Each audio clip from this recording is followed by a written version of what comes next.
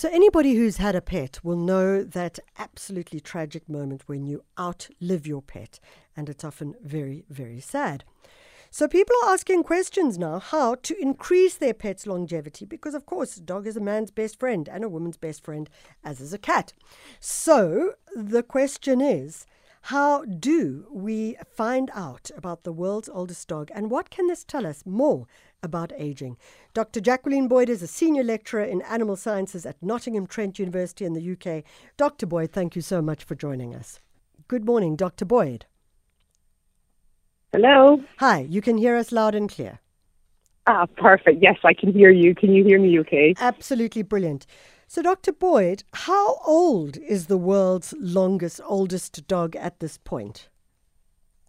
So, unfortunately, the world's oldest dog, the one who is recorded in the Guinness Book of Records, actually, unfortunately, died earlier this year.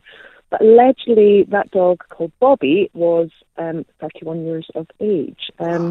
There's a little bit of debate as to the true verification of the dog's age, but current Guinness World Record holder. So, yes, substantially old.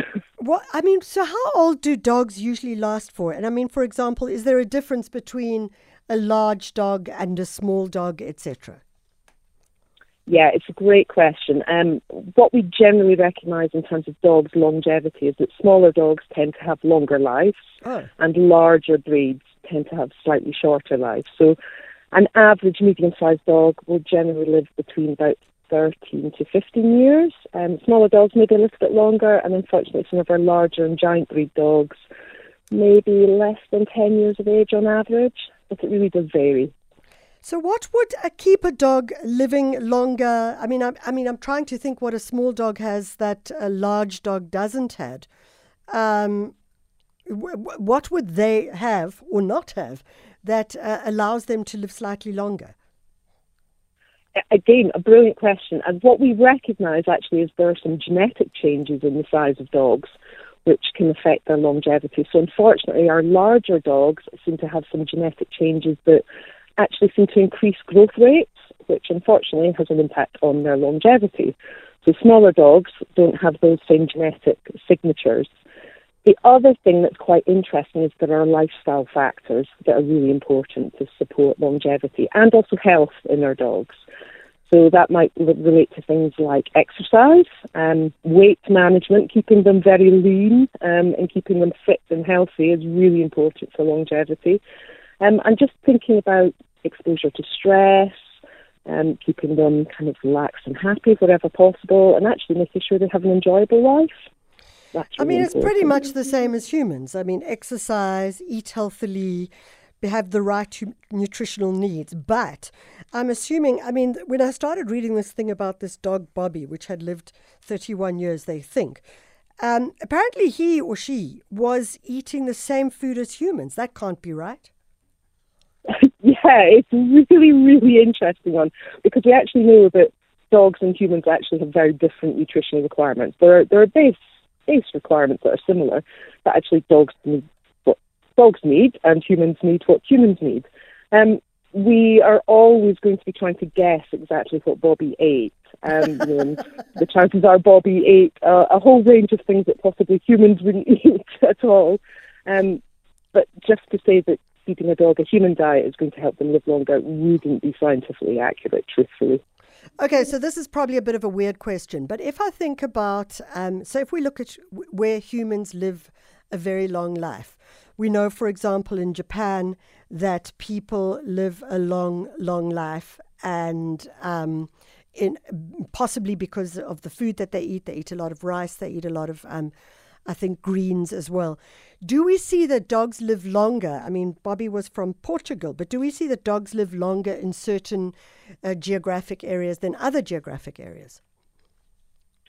It would be hard to say that for sure. There are definitely lifestyle factors in certain parts of the world that would be related to longevity for dogs. And sometimes that would be genetics, so based on the genetics of the population of dogs there, but also lifestyle factors. Saying exactly it would be diet would be quite tricky.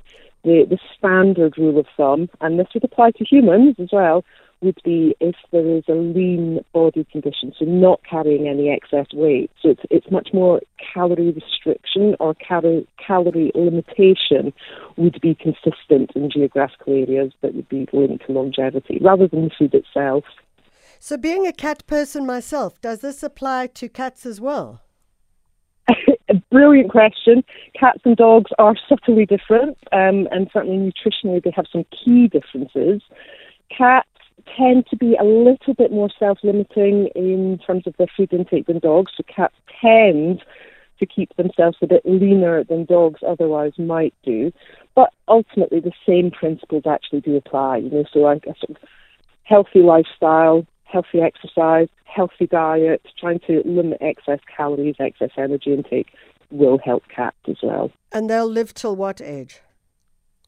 Cats are a bit more difficult actually, because cats tend to live a little bit longer, and certainly I'm very aware of cats living well into their 20s. Really? And living healthily well into their 20s, yeah. So, and then of course they've got 7 lives, so they can do it 7 times over. Quite possibly, yes.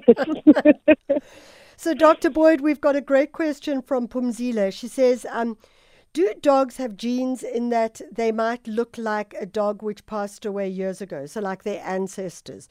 So is that possible that generationally dogs can look like their great-grandparent or whatever the case may be?